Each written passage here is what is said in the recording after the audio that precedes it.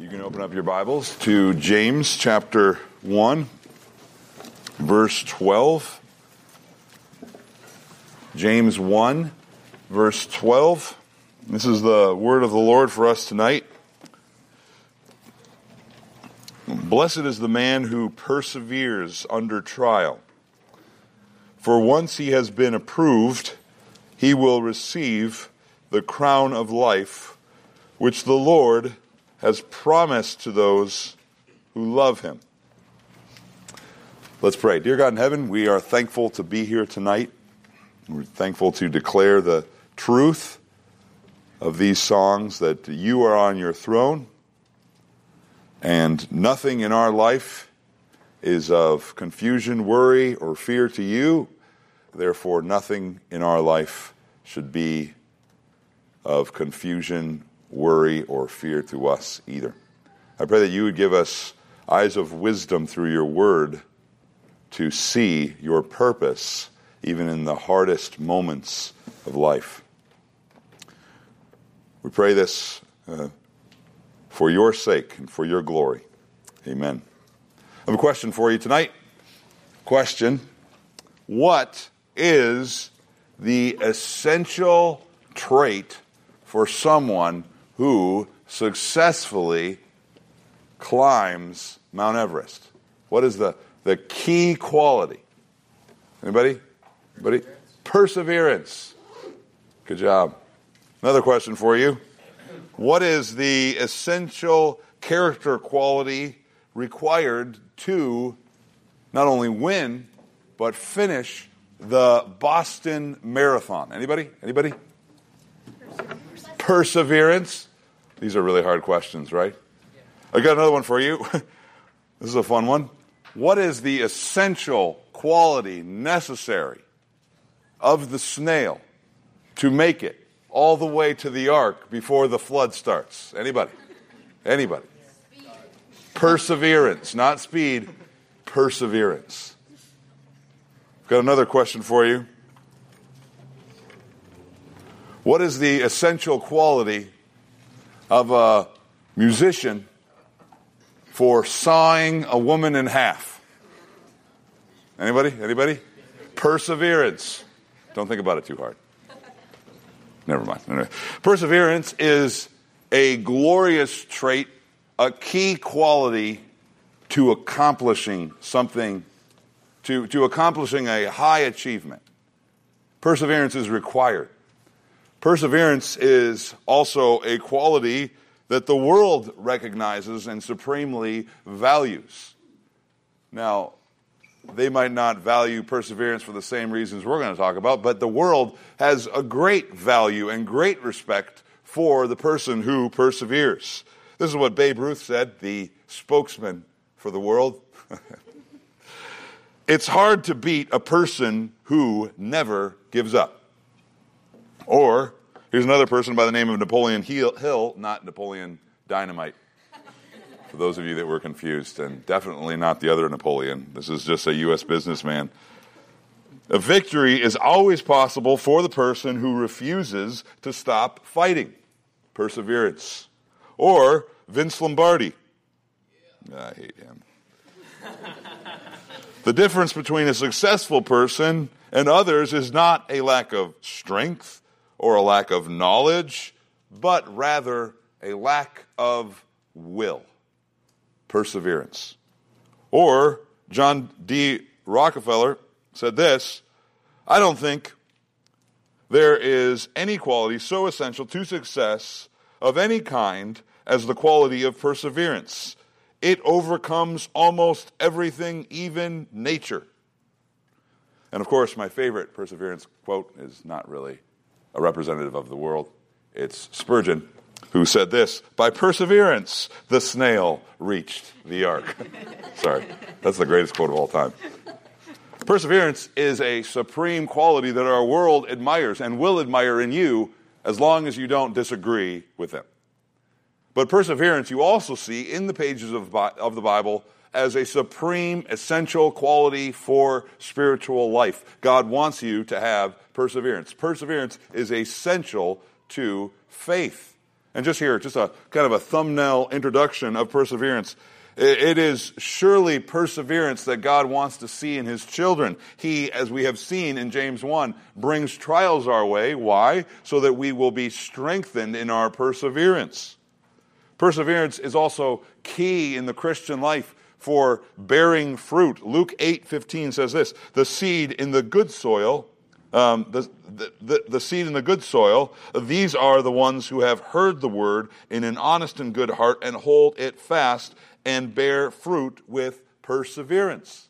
You only bear fruit in the Christian life if you have a quality called perseverance. And perseverance is also seen as the key to answered prayer. Jesus tells a parable in Luke 18:1 and follows about how perseverance is essential. And he tells this prayer so that his disciples will have perseverance in prayer. And tonight, perseverance, maybe the biggest theme of the Bible, is the one we're going to tackle tonight. Perseverance is the ultimate proof of saving faith. Perseverance is the ultimate fruit and proof of saving faith. Now, be careful here. We're not saying you work for your salvation through perseverance. What we are saying here is perseverance shows or demonstrates the reality or the quality of your faith. Is it from above or is it from below? True faith perseveres. And this is the ultimate proof of faith. Tonight we're going to examine a few evidences of true perseverance. A few evidences of true perseverance. We're going to examine perseverance through three evidences. And now let me just tell you up front, I'm going to go as fast as I can. As fast as humanly possible. No, that's not true. I'm going to go fast through point one. I'm going to skim it really quick. I am going to linger for an uncomfortably long time through point number two. For a while, you're going to think, man, maybe he's moved on to another point. But no, I'm still in point two.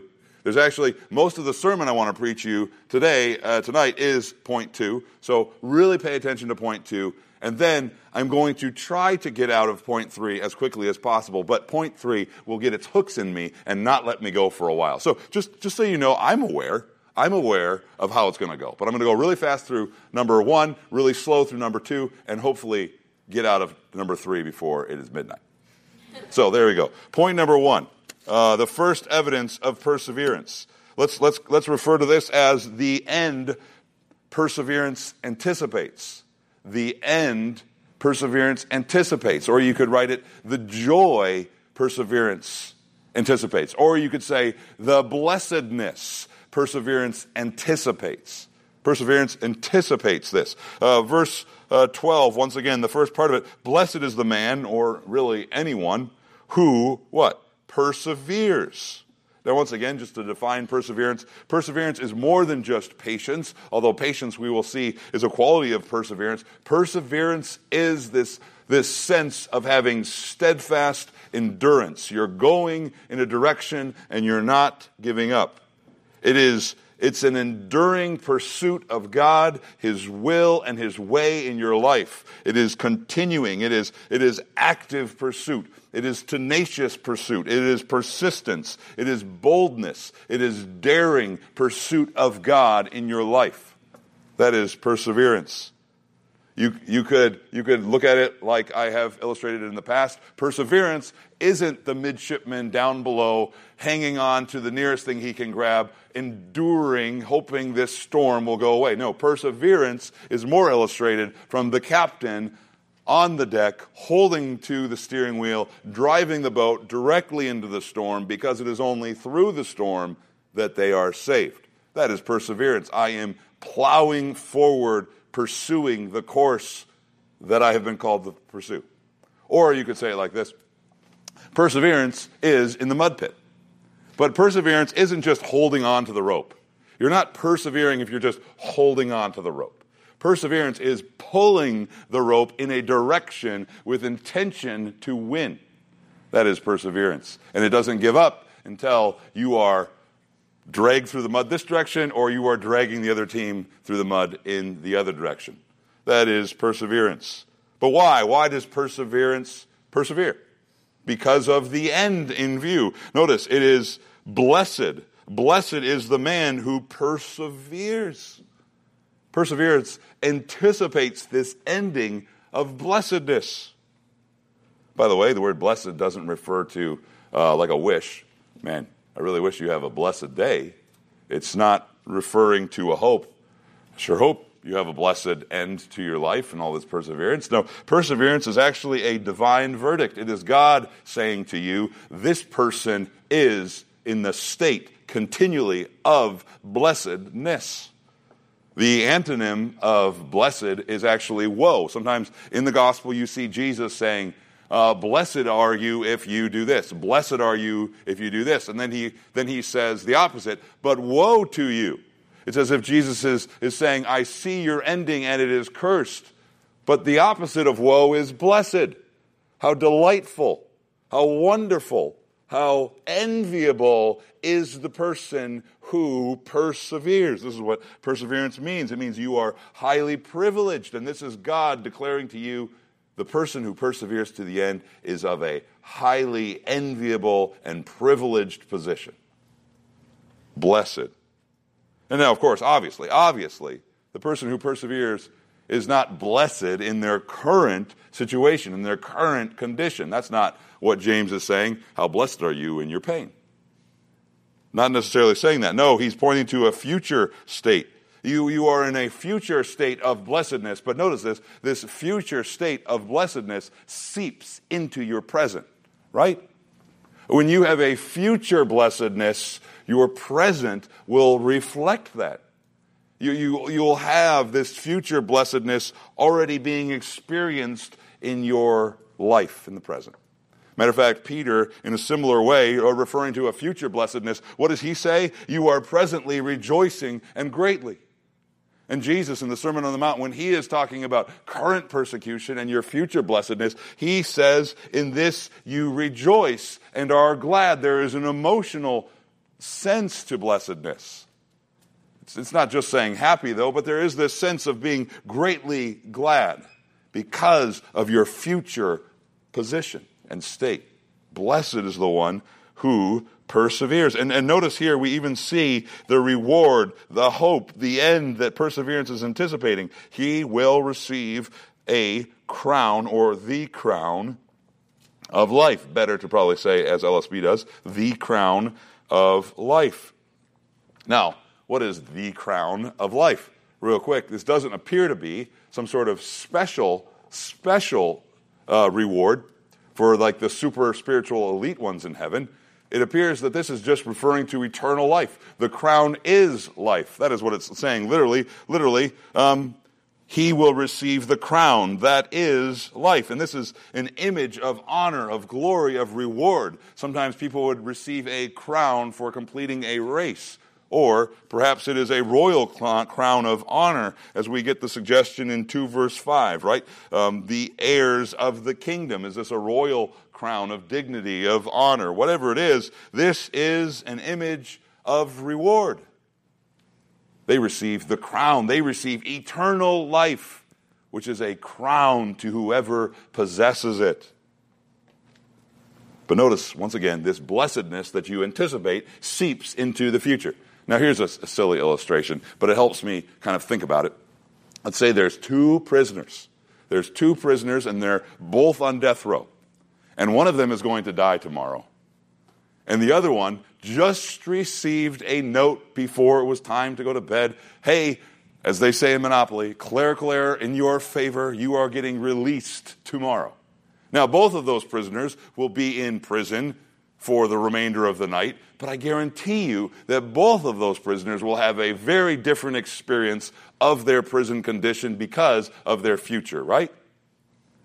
How blessed is the person who perseveres. They have a current state of joy because of that. Let's look at our second evidence of perseverance.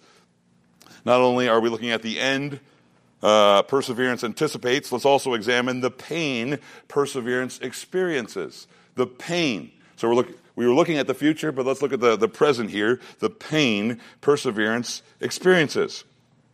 Obviously, if perseverance didn't require pain, everybody would be doing it. Everybody would have perseverance. But the fact of the matter is, perseverance is just implicitly carries pain with it. That is why it's called perseverance. That's why it's so commendable, so difficult.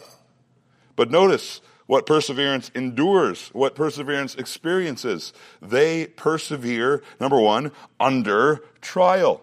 Now, what is that idea of trial? That's referring to anything you experience for being a follower of Christ, or anything in your life that is hard, that is difficult, that is revealing the true nature of your spiritual condition, that's revealing your faith. That's what a trial is. It is just showing. It is just revealing what your true faith is, what the true nature of your faith is. You know how in job interviews, they say, how do I know that you are qualified for this job? Of course, you give them the best example of all of your qualities in your best situation. Well, one time when I had total sleep, I did this great job like this. That's not the kind of revealing that a trial does. A trial reveals who you are on your worst day. A trial shows what your faith is like when it's the hardest moment for your faith. And therefore, a trial reveals the true nature of your faith. It's one thing to say you're a Christian when everything's going well. It's another thing to be a Christian holding fast and persevering in the faith when life is hard. That is when you truly know what kind of a Christian you are. When all your friends are doing it, what kind of Christian are you? When nobody else is around, what kind of a Christian are you? Trials reveal the true nature of your faith. And your faith is known in those moments.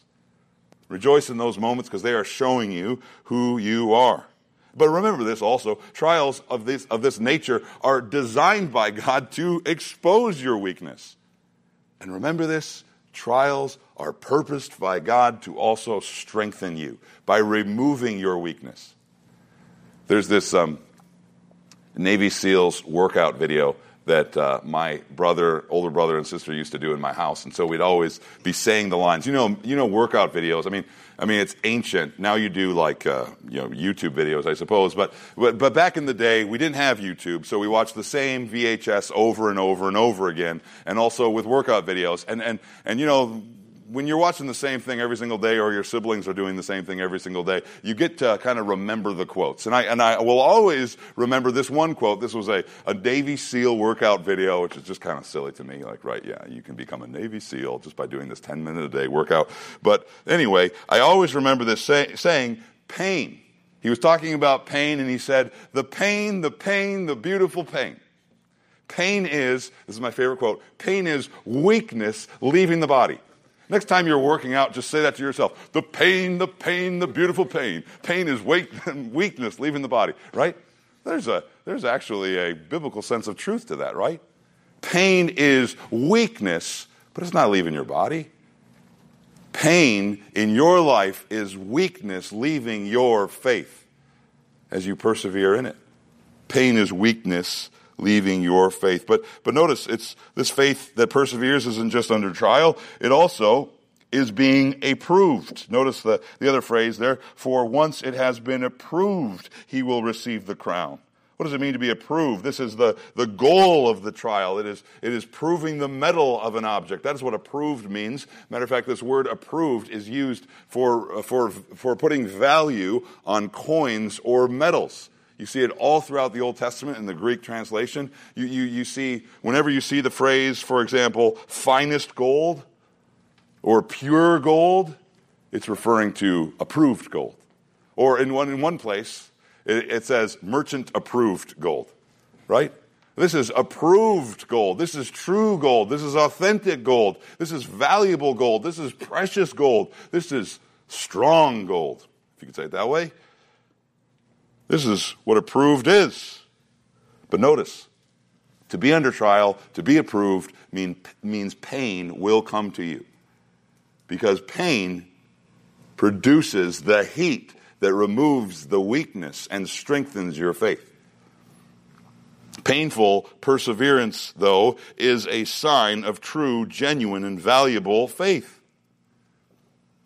But get this, as pain is experienced in your faith, pain will bring about perseverance. It will strengthen perseverance. And what happens when perseverance is strengthened? Your joy is strengthened. Why? Because of what you anticipate with perseverance. Remember that?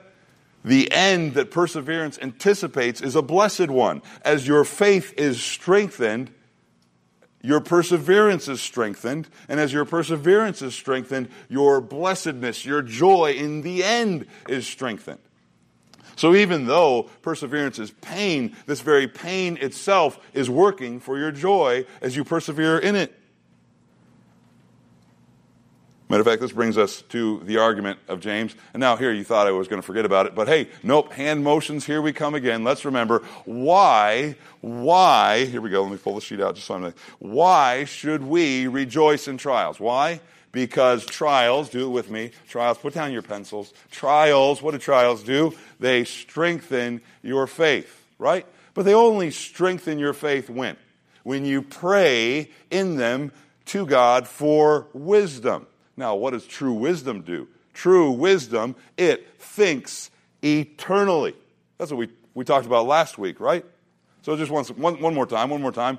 Why should I rejoice in trials? Trials strengthen my faith, but only when I pray to God for wisdom in my trials. Because wisdom, true wisdom, causes me to think eternally. And that brings us to today. And what does true wisdom also do? True wisdom causes you to look to the crown. So there we go, right in James. Oh, one more time, ready? What do trials do? Why should I rejoice in trials? Trials strengthen my faith, because in trials I pray to God for wisdom, and true wisdom thinks eternally, and true wisdom looks forward to the crown. Rachel Taves, good job. I hope that's on the recording. She did excellent job. But did you notice that? And even going back, do you see how it all is starting to connect? We are called in verse 2 to consider it all joy when we experience various trials. Why do we count it all joy? Consider it pure joy when we face trials, because we know that these trials are growing our perseverance. And now look at where we are. Every trial is working together to have a strengthening effect in your total perseverance, which causes you to look forward to the crown. Little trials, one after another, are actually contributing to your assurance of salvation as you respond to them correctly. Therefore, I would say to you that trials are a great gift from God to learn perseverance through. Regardless of how small it is, how big it is, trials for the believer, and only for the believer, are a great gift. They're a great gift of great joy that gives you perseverance and gives you great joy through that perseverance. But let me tell you something else. If that's the power of perseverance, if that's the power of trials, you can bet that your trials will be an object of your adversary's attack. And you can bet that perseverance will be what he will gun for most in your life. And you can bet that he will try to kill your perseverance through any means necessary to make you useless and ineffective. That's what the devil wants to do, kill your perseverance. I've got a list of ways your perseverance may be killed. Now, admittedly, this is a very tender topic, perhaps. And I don't say this because I simply want to be mean or cruel or make you feel uncomfortable, but I want to give you pain, if that's what I give you, for your ultimate good, for your ultimate sanctification. Pain for your progress, you could say. So, yeah, these might make you uncomfortable, might make you upset, but this is for your good. What are the perseverance killers, we'll call them? Number one, the first perseverance killer that I can think about is an absolute refusal to experience pain. If you absolutely refuse to experience pain in your life, you will not persevere. If you say to yourself, all pain is always absolutely bad and I will avoid it at all costs, you will not long persevere in your faith. For one, all pain is not all bad. Once again, we've been talking about this. Some pain actually has a remarkably good effect on you. And if you're a believer, you can rejoice in that trial. But let me tell you this. If you make it a habit of removing yourself of hard, uncomfortable, challenging situations because it's painful, you are removing yourself from the very means God has given you to prove your faith, to grow your faith, and to strengthen your faith.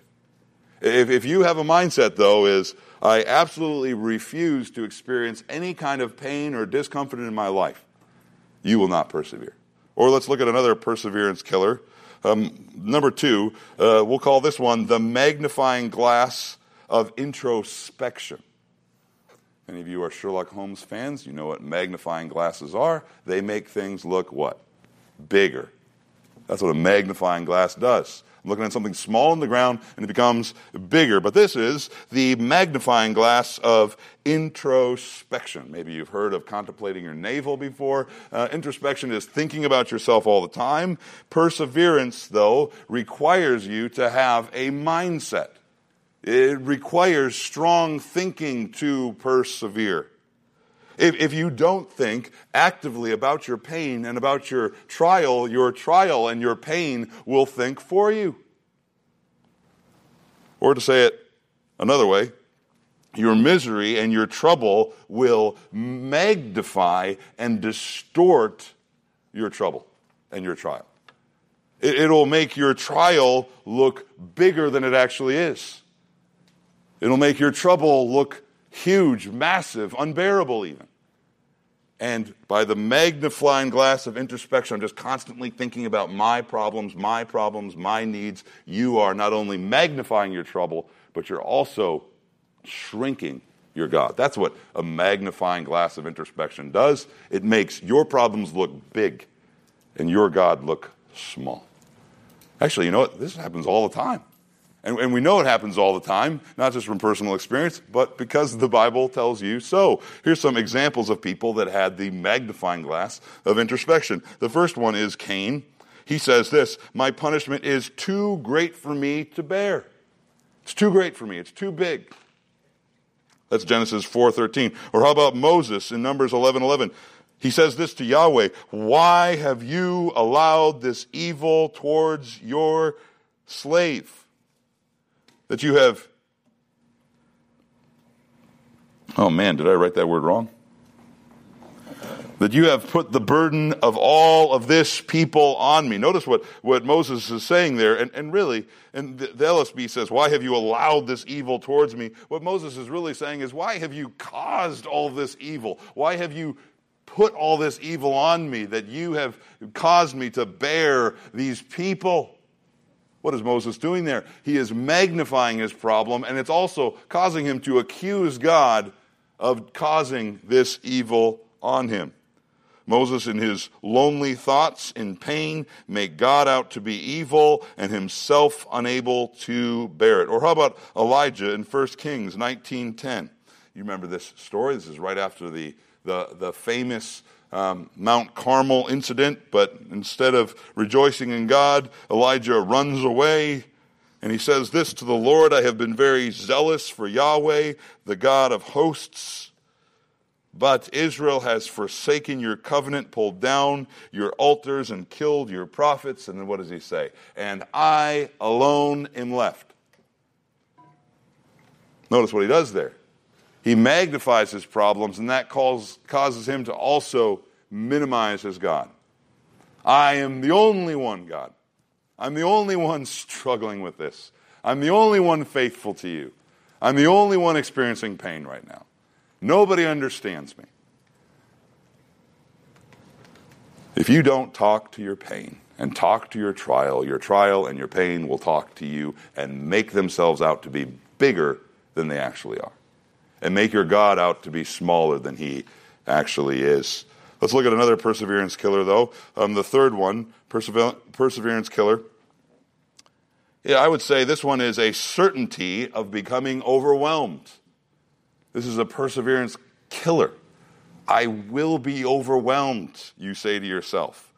As a matter of fact, this kind of connects to the magnifying glass of introspection, right? When you and your circumstances are magnified, you will believe them to be unbearable to you. You will say to yourself, my personality can't possibly handle this.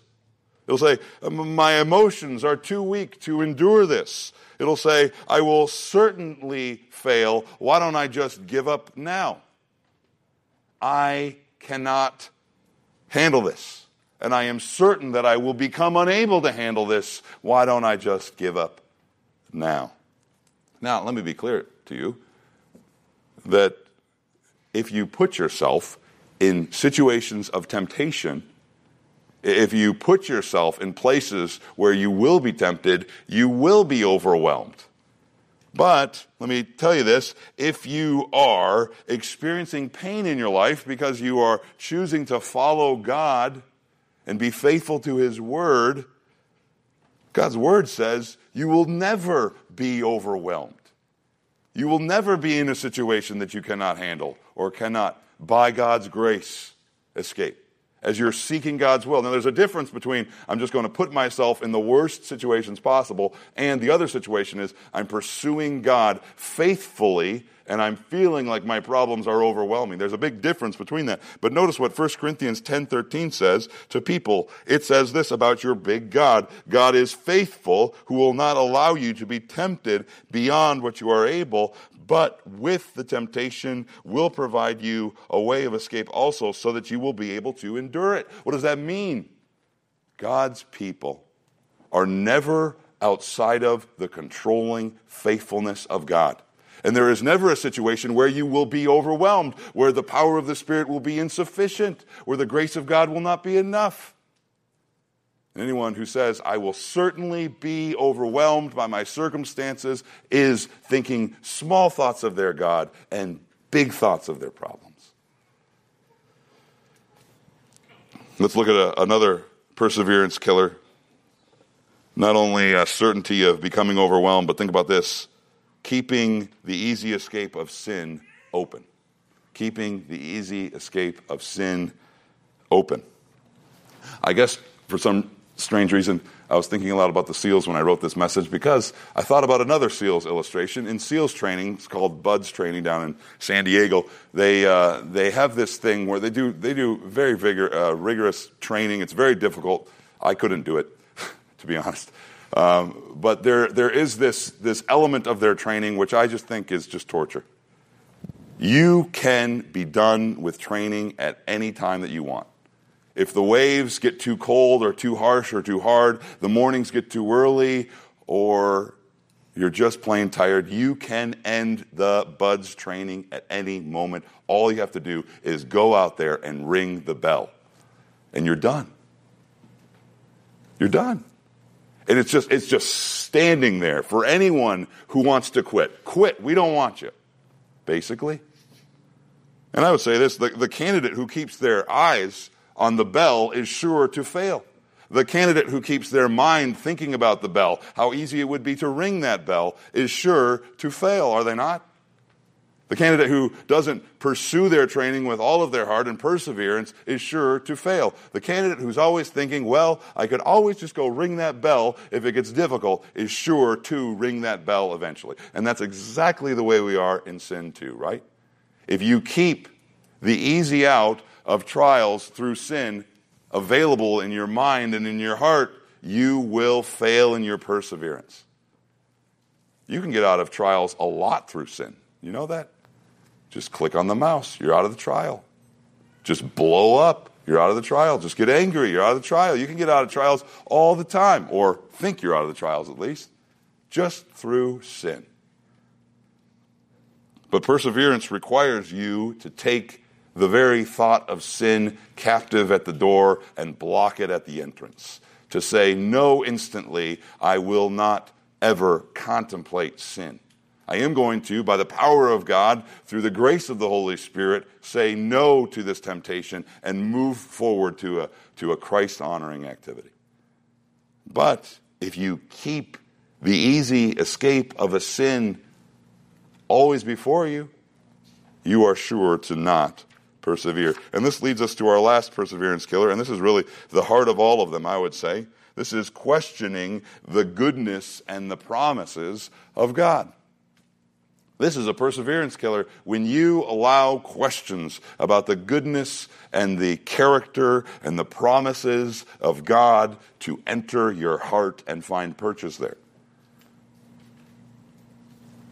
Allowing the belief of the heart like this: maybe God just got it wrong. Maybe God got it wrong about me, about His Word, about my gender, about His application to my circumstances. Maybe God got it wrong about my problems. Maybe God got it wrong with His providence. I really shouldn't be here. This is a mistake. Maybe God is wrong in His sufficient provision. Maybe His Spirit isn't enough. Maybe His grace isn't sufficient for me. Maybe God is wrong. You wouldn't say that out loud, but that's what you think in your heart. Maybe God got it wrong. In other words, your heart is not giving God the benefit of the doubt. It's not saying, hey, God is infinitely wise, infinitely powerful. All things work for His glory and my good. Therefore, I'm just going to assume somehow, regardless of how difficult it is, that this situation is also working for His glory and my good. You're not giving God the benefit of the doubt at all. You're saying, He must have gotten it wrong because He doesn't know me. He doesn't know my situation. Your heart actually inverts everything about God. It inverts all of His promises to be curses, and all of the things that God says are curses to be promises. To what God says is good, you say is bad, insufficient, unsatisfying. And to what God says is evil or wrong, you say good, my treasure, blessed to me. By the way, that is the very definition of worldliness. It flips the world completely upside down. What God says is good, you call bad, and what God calls bad, you call good. These are all perseverance killers. They rob your faith of strength to persevere. Ultimately, they rob you also of trials' benefit in your life, because they rob your faith of strength through perseverance. And what are they really doing? They're trying to remove and rob your faith of any pain. That is perseverance killers. But true faith that perseveres and is blessed under trial is the faith that is truly faith. But it will experience pain as well. Let's look at our final evidence of true perseverance. Final evidence, this is point number 3, if you're confused. Point number 3, we've already seen how we've seen the end perseverance anticipates. We've also just looked at the pain perseverance experiences. Now let's just finish it up with the love perseverance reveals. The love perseverance reveals. How is faith described in your Bible? There's lots of synonyms for faith, aren't there? You could say perseverance is a synonym for faith. You could say trust is a synonym for faith. You could say belief is a synonym for faith. You could say obedience is a synonym for faith. John 3:36. Look it up later. It's crazy. But notice carefully how James describes faith. James describes true faith that perseveres in verse 12 as the faith that loves the Lord. Notice that. The one who perseveres, he will receive the crown of life, which the Lord has promised to those who love Him. Faith, perseverance, is love. And trials and troubles are merely revealers of what or who you love. But the faith that perseveres, continues, does so, not just because it's gritting its teeth and it's bearing it. No, look at this. True faith that perseveres because it loves Jesus exceedingly more than any trouble or trial or pain or comfort. That is the heart of perseverance.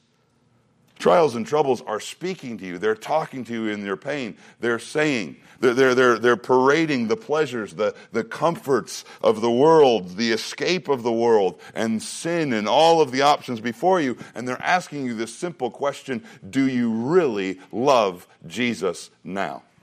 That's what pain and trial are asking you. Do you really love Jesus more than these? But true spiritual wisdom, remember, that comes to you through prayer. True spiritual wisdom, what? Does what? It interprets trials correctly. It sees them eternally. And it also sees that this is a challenge of love. Who do I love more?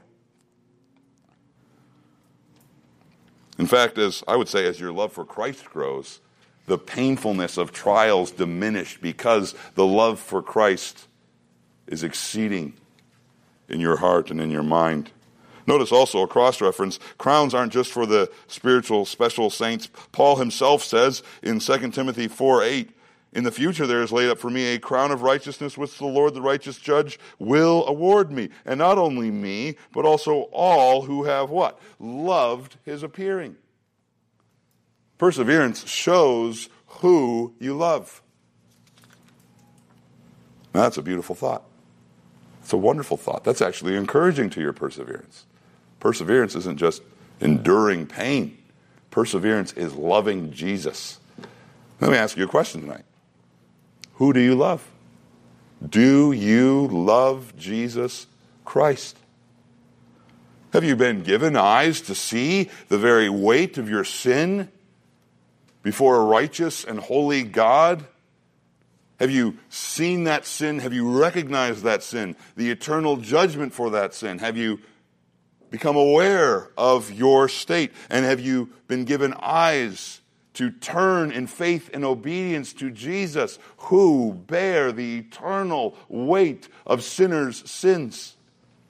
And not only that, Jesus also counts his perfect righteousness to you, that you stand before God without sin and clothed in the righteousness of Jesus. Have you been given eyes to see that, faith to believe that, and embrace that? Have you laid your hands on the eternal inheritance that is without diminishment, without perishing, that cannot be defiled, that cannot fade? 1 Peter 1:4 says this eternal inheritance is imperishable, undefiled, and unfading. I love those three words. What do they say about your faith? That the object of your faith, the eternal inheritance. It is something that cannot be threatened by the most overwhelming trouble that you can experience: death. Your inheritance is what? Imperishable. It also is undefiled. Not only is it death-proof, it's also sin-proof. Can you fathom that? Your eternal inheritance will never be corrupted by sin. And also, it is unfading. It is time-proof as well. Your eternal inheritance will never fade, experience age. It'll never get old. The crown of life is a glorious existence that never gets boring. It is knowing God. It is knowing Christ forever. Do you love Jesus? Do you love Jesus? Love for Jesus that perseveres is the ultimate proof of true faith. It is the ultimate proof that your faith is not just worldly kind of faith, but faith from above, given and born by God. It is faith that perseveres because it sees the world with eternal eyes. It sees the world through the cross and the blood of Christ and loves him eternally and cannot let go of Christ. That love actually defeats every perseverance killer there is. Think about this. 1 Corinthians 13:5 or 13:7 describes what love does. And let me ask you this question as we close. Does your love for Christ do this? Do you have true love for Christ? What does love for Christ do? 1 Corinthians 13:7, it says this in describing what love does. Love, first off, bears all things. There is nothing, there is no one that will cause you to not bear with the object of your affection. There is no situation that will cause you to bear less with Christ. He is your affection. You follow him in all things. It follows Christ in everything, through everything, for Christ is its first love, and therefore it bears every situation. Or how about this? Love not only bears all things, love also believes all things and hopes all things. This is what love does. Love in every circumstance. Love gives Christ thanks. In everything, love assumes that my God is up to something good. In every circumstance or trial, love perseveres because it believes God more than it believes its current trials or what its trials are saying about its current trials. Love believes all things, believes in God in all things. It hopes all things. And then finally, love endures all things. It endures all things for Christ's sake. For Christ, of course, has endured all of your wrath and all of your judgment. Do you have love for God? Do you have love for God that is truly born again by God? That shows itself in perseverance. It might not be perfect, but it's being strengthened. Do you have a love for Jesus? Love perseveres to the end. Let's pray. Dear God in heaven, we thank you for this evening. We pray that our hearts and our minds would be challenged through these words, but also strengthened through the pain that these words perhaps bring through the pricking words of your Spirit. We pray that you would help us and grow us. Amen.